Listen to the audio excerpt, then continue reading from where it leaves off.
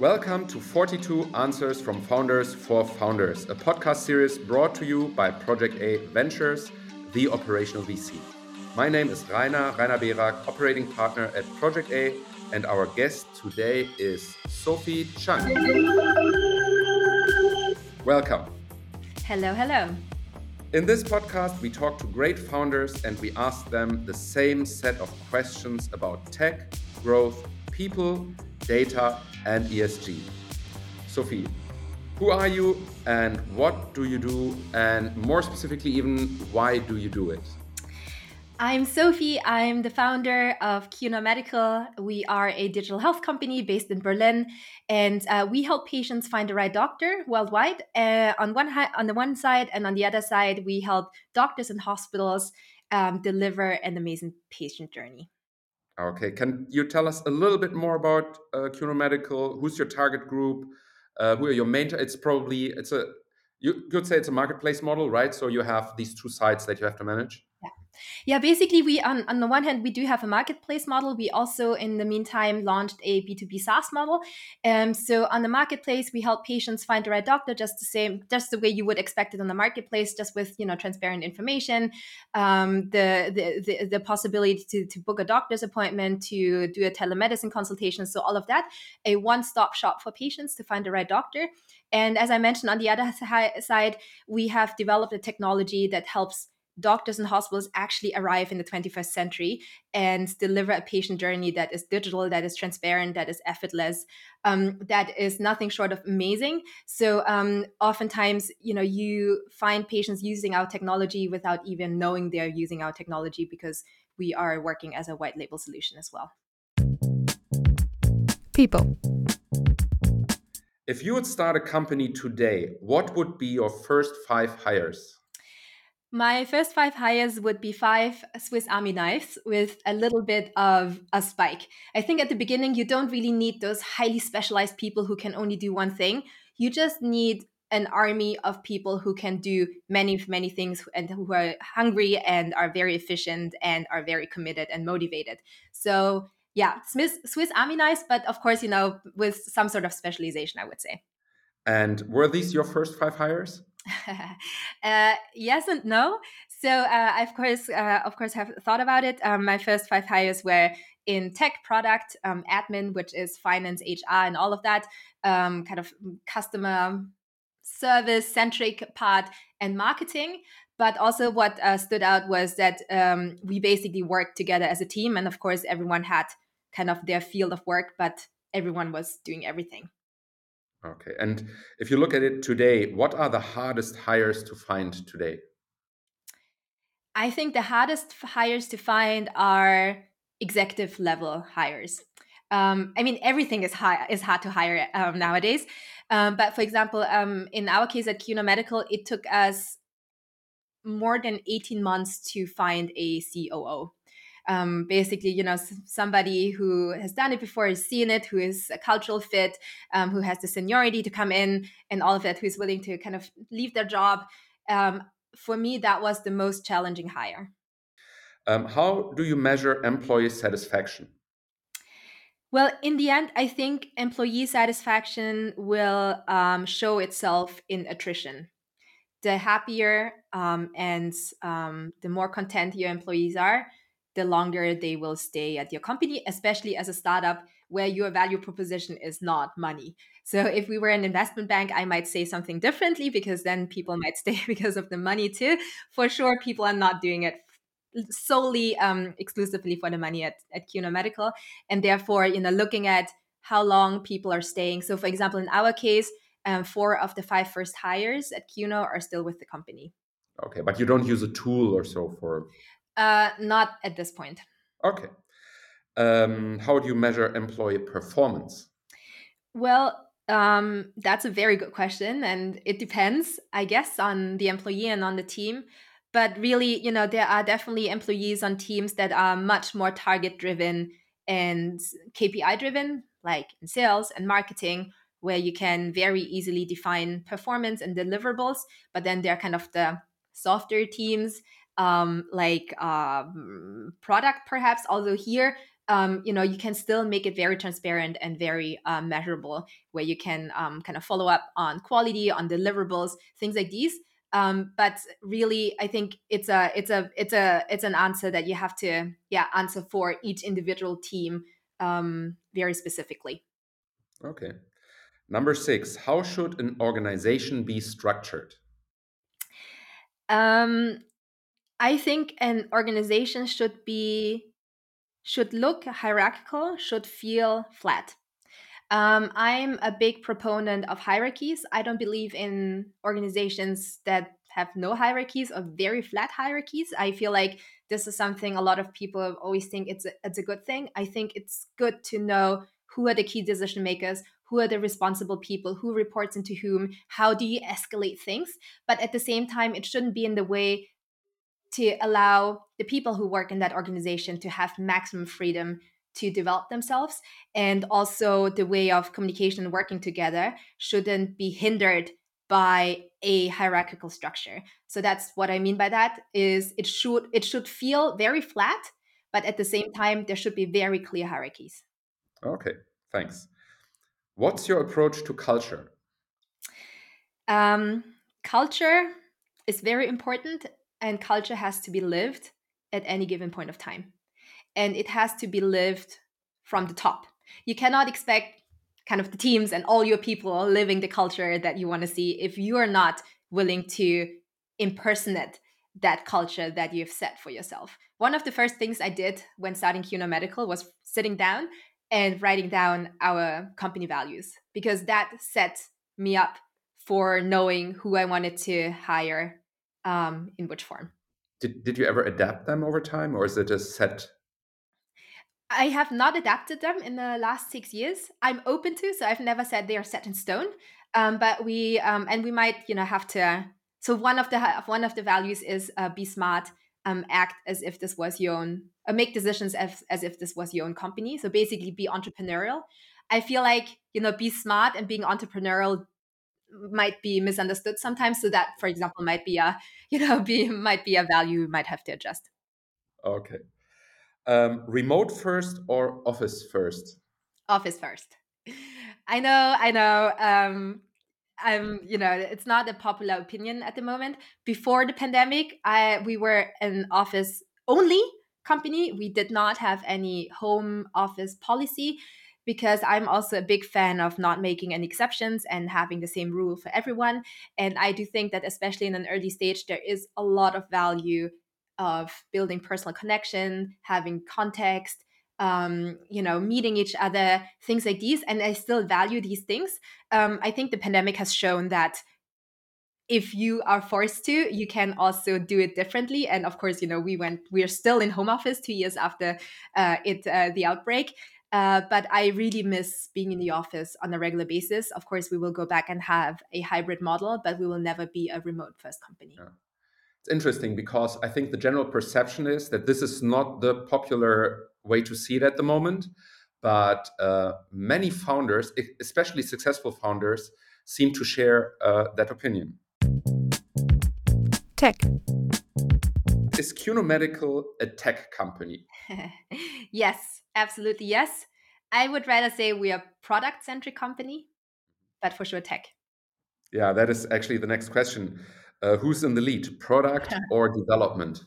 Yes, also this I think is a very philosophical question that you can discuss for a whole evening, and many people might have very strong opinions. Um, I think product is in the lead, and tech is an enabler. Mhm. Who decides what to develop next? The customer, and then me, together with the team. And how do you figure what the customer wants? Different ways, listening to the customer. And by that I don't mean user interviews, because I think user interviews, a lot of people is like, go ask the customer. But as asking a customer is only as helpful as the customer can speak about kind of their needs. But it's really about going deep and understanding the market, understanding the customer, being very close to their day to day, and really looking at the data, running experiments, like all of that, in order to truly nail down what the customer needs. And then, of course, there are things that we look at, like net promoter score and things like that, where you just go like, okay, in the end, how much did the customer love what we offered to him or her? But it's basically, a multifactorial process at this point. And now all this has happened, so we know the perspective. How does the decision process work now? Well, first, we do have strategic goals as well as a company. As a startup, of course, it's growth. Somebody said to me once, a startup who doesn't grow is worth nothing. So our strategic goals are to grow by expansion into the market and all of that. And then from that, you derive the biggest levers, like what is going to help us grow here in a sustainable way. And then you prioritize that and you translate that into a roadmap, and then you go and execute on it. Okay. A term that is around a lot lately is product-led growth. What's your take on that? I think it's right. I think by building an awesome product using awesome technology, you're actually building an asset for your company. You're building something that stays. You're building something that is sustainable. I mean, what's the alternative? The alternative is sales-led growth, maybe. And but also for that, I think you need an amazing product in order to be able to sell. If you don't, then you might burn yourself out, and then if it doesn't work anymore, you have no asset, nothing is left. And therefore, I think product-led growth has to be the way to go. 14. Which role does design play in your company? A big one. So design for me is not just the colors on our website or the logo. Design is user experience end to end. And therefore for us, also at Quno, for example, design is an individual team. So we have tech, we have product, we have design, and it's a triangle. So none of those teams report into each other, but they work very closely together, because I want this creative tension to happen, and also want to make sure that each of those teams know kind of their importance in working together. Okay. Would you outsource software development? Generally, I would. I think we haven't done so to a large extent. I mean, when I started, we kind of quote unquote outsourced with Project A, but I view this almost like, being part of my team, really. But at this point, all our developers are sitting in house. We sometimes outsource very specific projects. So, for example, we use Salesforce kind of as a CRM system in our backbone. Sometimes, if we want to build features there, we might outsource a specific product. So that we do. But generally, I do think that there's value in also building expertise in house, especially as a product led, tech enabled company. Not You don't outsource the core of what your product actually is. Exactly. Yeah. Okay. Growth. Thinking of a complete funnel from brand to marketing to sales to customer success, do you have all these functions at Qunomedical? We have all of them except for brand. We don't have a dedicated person or place that does brand. I think we are not at the stage quite yet to kind of have a person or kind of a place where it does, where you require this. Brand is for me everything that you do, and then everything that, like, every touch point that you create. So yeah, marketing, sales, customer success, we all have all of this. We don't have brand. And who of them is in the lead, or how are they structured? How do they work together? They work together at basically at eye level. So, when you look at the funnel, we have the marketing team. Marketing team is divided into paid, unpaid, and they are responsible to basically acquire traffic, acquire our customers.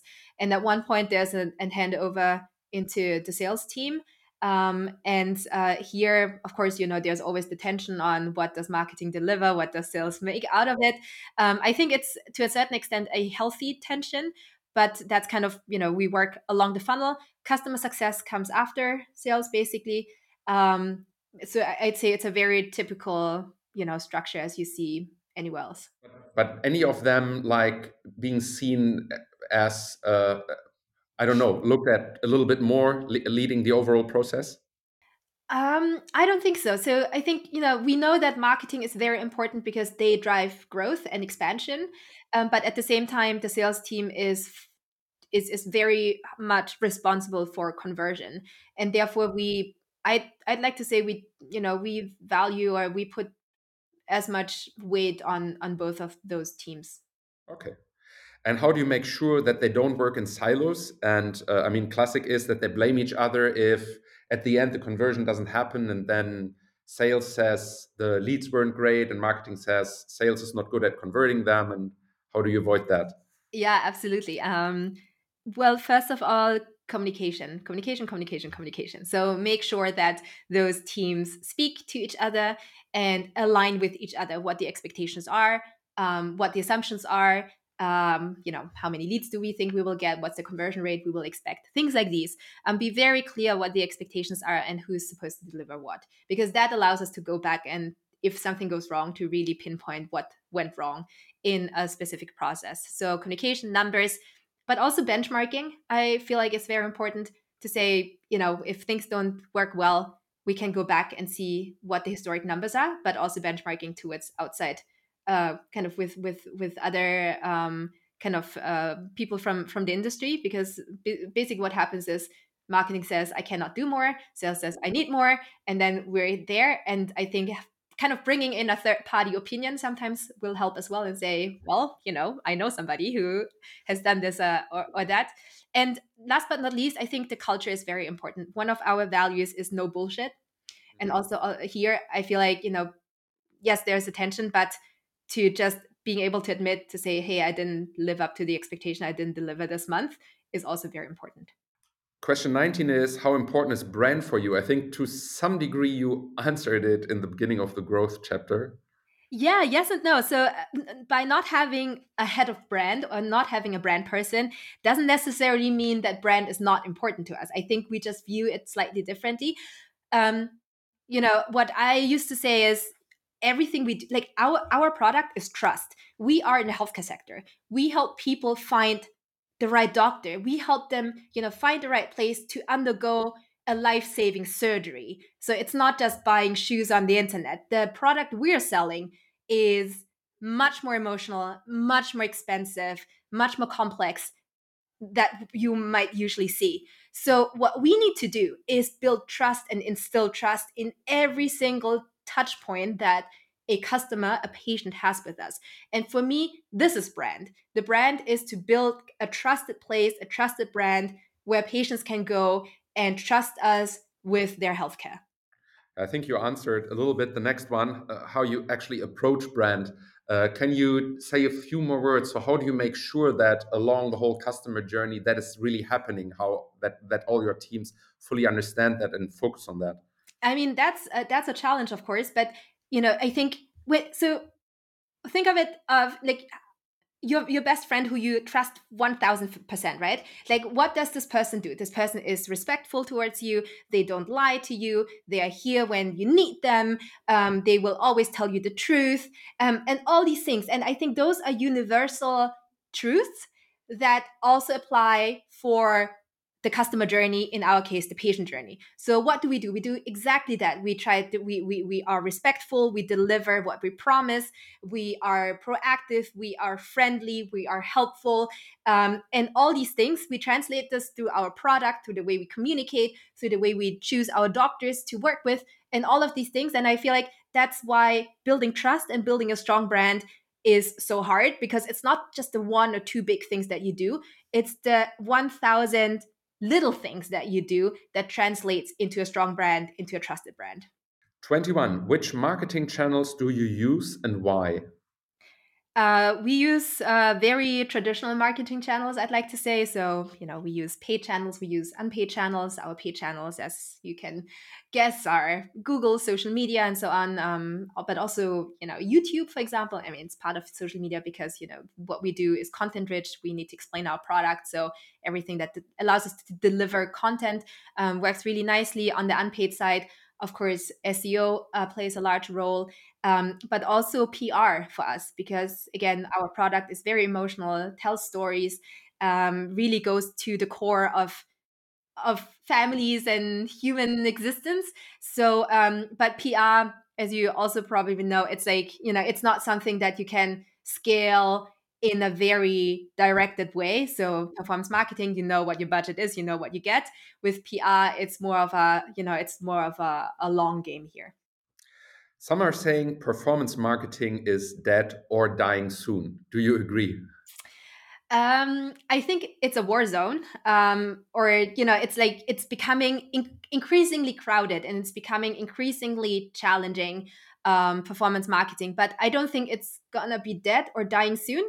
In our case, in healthcare, for example, 70% of all healthcare journeys start on Google, start on the internet, basically. So I think it's hard for me to imagine that something will replace that starting point very soon, and therefore I don't think it's gonna be dead. It's just gonna be increasingly difficult, and people are going to be forced to look for alternative channels as add-ons. Mhm. You do have salespeople in your team, right? We do. Where do you find people who are sufficiently digital savvy and good in sales? Well, that's that's kind of the master question. So let me maybe quickly explain. We have kind of two types of sales people at Quno. We kind of have our patient managers. They do B2C sales. We don't like to talk about sales in the healthcare context because we're not trying to sell you something you don't need.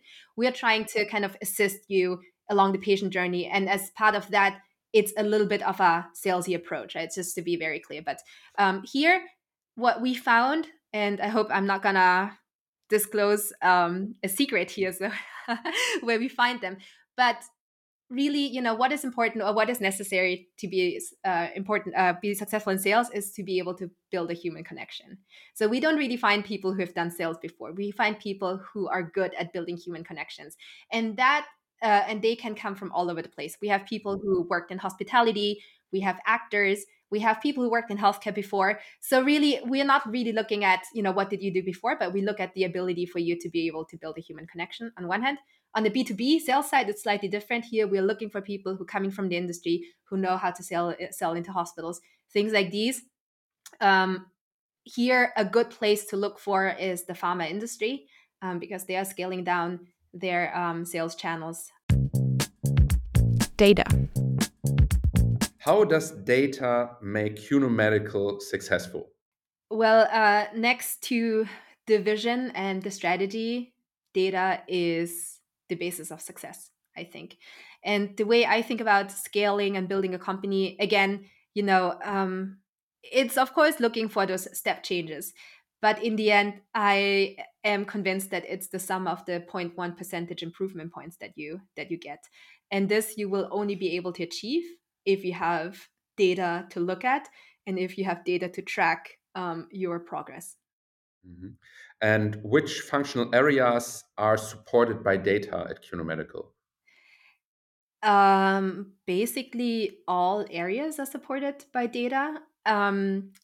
I mean, finance and HR are data driven, but they are not included in our data warehouse. But everyone else or every other team is supported. Okay. So also product, not because the classic is marketing, right? But Yeah. also and product is often where where founders decide if they want to run that data driven or not. Yeah, that's to me is very odd, right? Because how are you gonna build a product if you don't have the data to measure? And I'm not saying we're perfect, right? Like at Cuno, we also have much more to learn and grow, and but I don't see an alternative to be data driven here. Okay. 27. Does your data team answer specific questions or explore the data available to find opportunities? Both. So first, our data team is about kind of maintaining the status quo. What I mean by that is tracking and reporting, right? Like making sure we know what is going on, making sure we know if something goes wrong, that we see it, and things like these. So I think that is very important, to have a data team who does that. And in addition to that, they of course look at specific questions. Oftentimes it's within the marketing or sales department where we go very deep, because this is where you also want to optimize. And this is where they for sure help solve the problem. In my experience, though, is that it has always be done together with kind of the teams, the commercial teams. Because from one side you can look at it from a silo or in the vacuum and look at the data, but on the other side you also need to understand the reality behind it. How do you ensure people really do what the data recommend? And let me explain. We do not only a few times, but we actually quite often see that data teams build infrastructure to provide answers, but then the responsible people just turn around, they do what they think is right. How can you avoid that? So first, I think in my experience, you need to make sure that the data quality is as high as possible.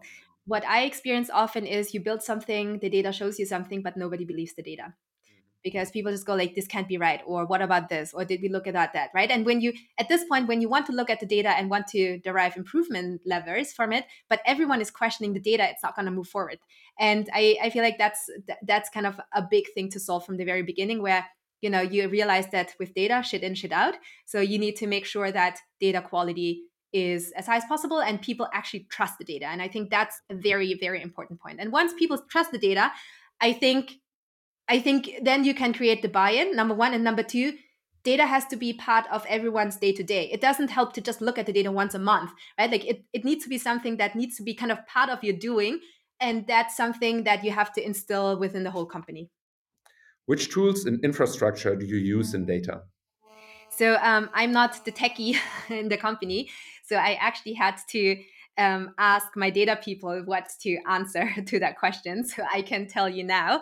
So I can tell you that we use Stitch data for extraction and loading, DBT for transformation, GitHub for revision management, Snowflake as database, and Tableau for visualization. Again, I didn't come up with this. This is what my team said I should answer. How is your data team structured? I mean, which roles do you have there? So for now, we are very lean. Again, we are not that big of a company. We're around 60 people right now. We have one director of BI who then works with the individual teams. And where is that person on that team located within the organization? Who do they report to? So they report to the COO, basically my co-managing director.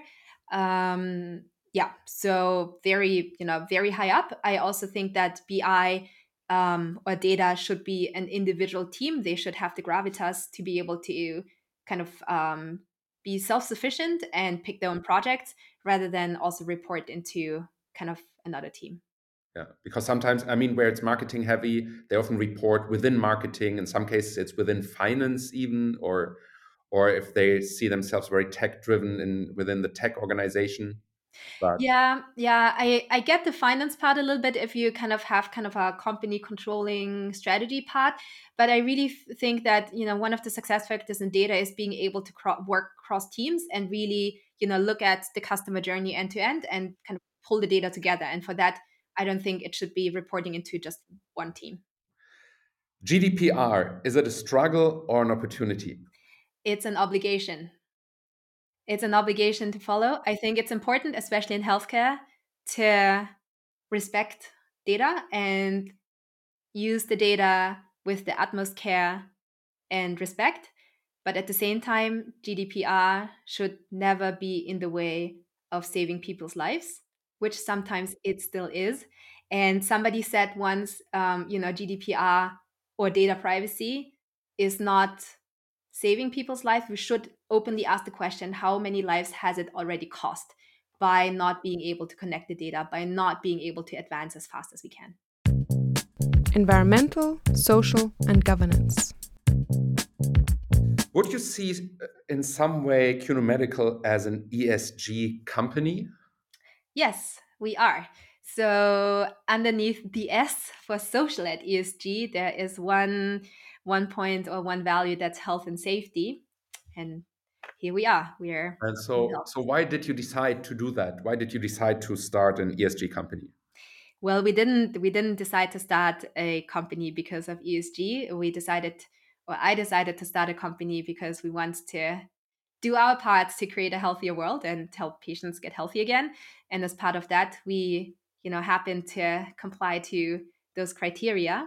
And so it's more backwards engineered than Yeah, forwards. we hear that a lot. That when people, it's not so much that they say, "I want to do something good," and that's why I looked into, but it's more like a passion for a particular topic, and then you drive. Absolutely. What does Qunomedical do in order to help our environment? Um, we help people be more efficient in their healthcare journey. And with that, we save a lot of resources. We save a lot of time. We save, a lot of disease complications and things like this. And this might not sound like this has a huge impact on the environment, but a hospital is run based on a lot of energy. It's very expensive to do, and if you can just take and the healthcare sector is one of the most important, one of the most expensive sectors in any economy. So if you can just move 0.11% in what they do, it will have a big impact. Which role does the S in ESG, so social, play in the way you run your business? That's really the core of what you do, right? Yeah, that's the core of what we do. So big role. And if we look at governance, that is probably the one that is most often overlooked. Which governance criteria do you follow? Well, I have, we're still a venture-backed company. So, there are legal structures and all of these things that already define the governance structure by how we have to be set up as a German GmbH, for example. So, those are definitely aspects that will define that. But also, I'd like to think that we are a very value-driven company, as we discussed before.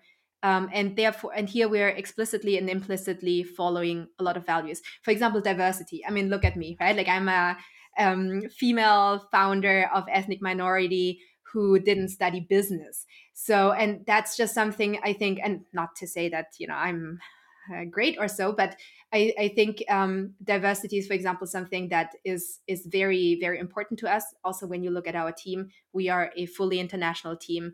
But also when it comes to compensation, especially executive compensation, it's written down. It's very transparent. We can't, we know exactly. We can't just kind of increase our salaries the way we want and things like these. So I think there are a bunch of explicit and then implicit criteria that we already follow.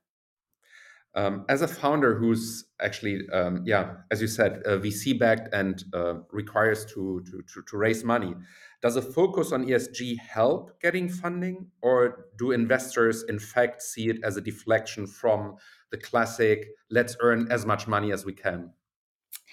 That's a really good question. I think the VC world is very schizophrenic when it comes to that.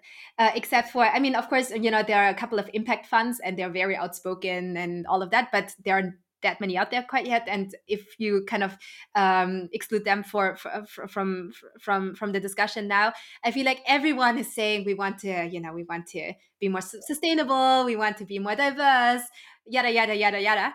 In the end, I don't think, unfortunately, I don't think it is a key decision criteria quite yet in the VC world. In the end, I think it's still the traditional growth, team, market, product, things like these. I wish it would be more, but on the other hand, I also can't blame them because in the end, the VC world is structured in a certain way. VCs have LPs; they're looking for growth, and therefore that's kind of the business contract that they're in, and therefore they also have to be focusing on what their job is. Yeah. Do you have an ESG officer or anything similar at Cuno? Not yet. I mentioned we're a quite small company, quite yet, 60, slightly over 60 people. We don't have somebody who kind of takes this role specifically, but I also think this is something that you live through your values, through the leadership that you build. Um, yeah, and maybe in the future we'll have somebody. If you would have somebody, where would you have that within your organization? I think that would be a very central position that would be reporting to me, the CEO. Okay, thanks a lot. Last three questions. Which one is the one podcast all founders should listen to? Yeah, that's a very tough question. I can say that um, the podcast by NPR, How I Built This by Guy Raz, has really kind of inspired me before I became a founder and even now. I feel like that the older episodes are better than the ones now, but maybe it's also because I feel like the older episodes have all the big names, especially when they are kind of smaller before the big success. But I think if I had to choose one, it would probably be that one. Okay. What are your two pieces of advice for early stage founders? Number one, you are not alone. I think, as a founder or especially early stage founder, you go through a lot of struggles. And sometimes you might not be an experienced founder. You might be a first time founder. And then you sit there and you go like, am I the only dumb person in this universe who, doesn't get this to work? And I think that's one thing that also helped me personally to be able to speak to other founders and share experiences, because you will notice that you're not alone, that everyone or almost everyone had to go through the same shit that you had to go through. And I think that's very important because that helps you kind of work through it and knowing, hey, that's part of the game and you have to power through and there are solutions out there. So that's number one. Number two is, yeah, the struggle is real. And also here that kind of goes into this, but it's embrace the struggle. Don't, what I often hear is, you look left or right and you see all these success stories and you see all these large funding rounds and you just go like, gosh, like why am I the only clown who's like still not being able to do that? But I think what we forget often is that we don't see the people who are in the same position or also are struggling. And I think, oftentimes the startup or the founder life is being very romanticized by how we talk about this in the media. And yeah, so second advice would be, yeah, the struggle is real. Thanks a lot. Very last question and my personal growth hack. Who are the two other founders I should ask these questions? And you could make an intro for me. Well, there are a lot of founders that came to my mind. If you ask for two, I have two amazing founders I could introduce you to and would love to hear their answers to this as well. So one is, first person would be Jenny Saft from Oviavo. She's building a fertility benefits company, B2B. Super important topic, I think, as well. And Jen Fan from Passion Fruit. They are in the creator economy. They are building, I hope I get it right, kind of a CRM system for creators, which I think is highly, highly interesting as well. And she has a really, really nice approach on how to think about building a company, who to hire, values, and things like this as well. That sounds awesome. So I'm already saying thanks for the introductions. I'm very much looking forward to them. Thanks a lot, Sophie, for answering these 42 questions, for your answers. I bet a lot of people can learn a lot from that. Talk to you soon and have a great day. Thank you. Thanks, you too. We hope you enjoyed our podcast. If you did, how about you subscribe on Spotify and or iTunes and give us a rating?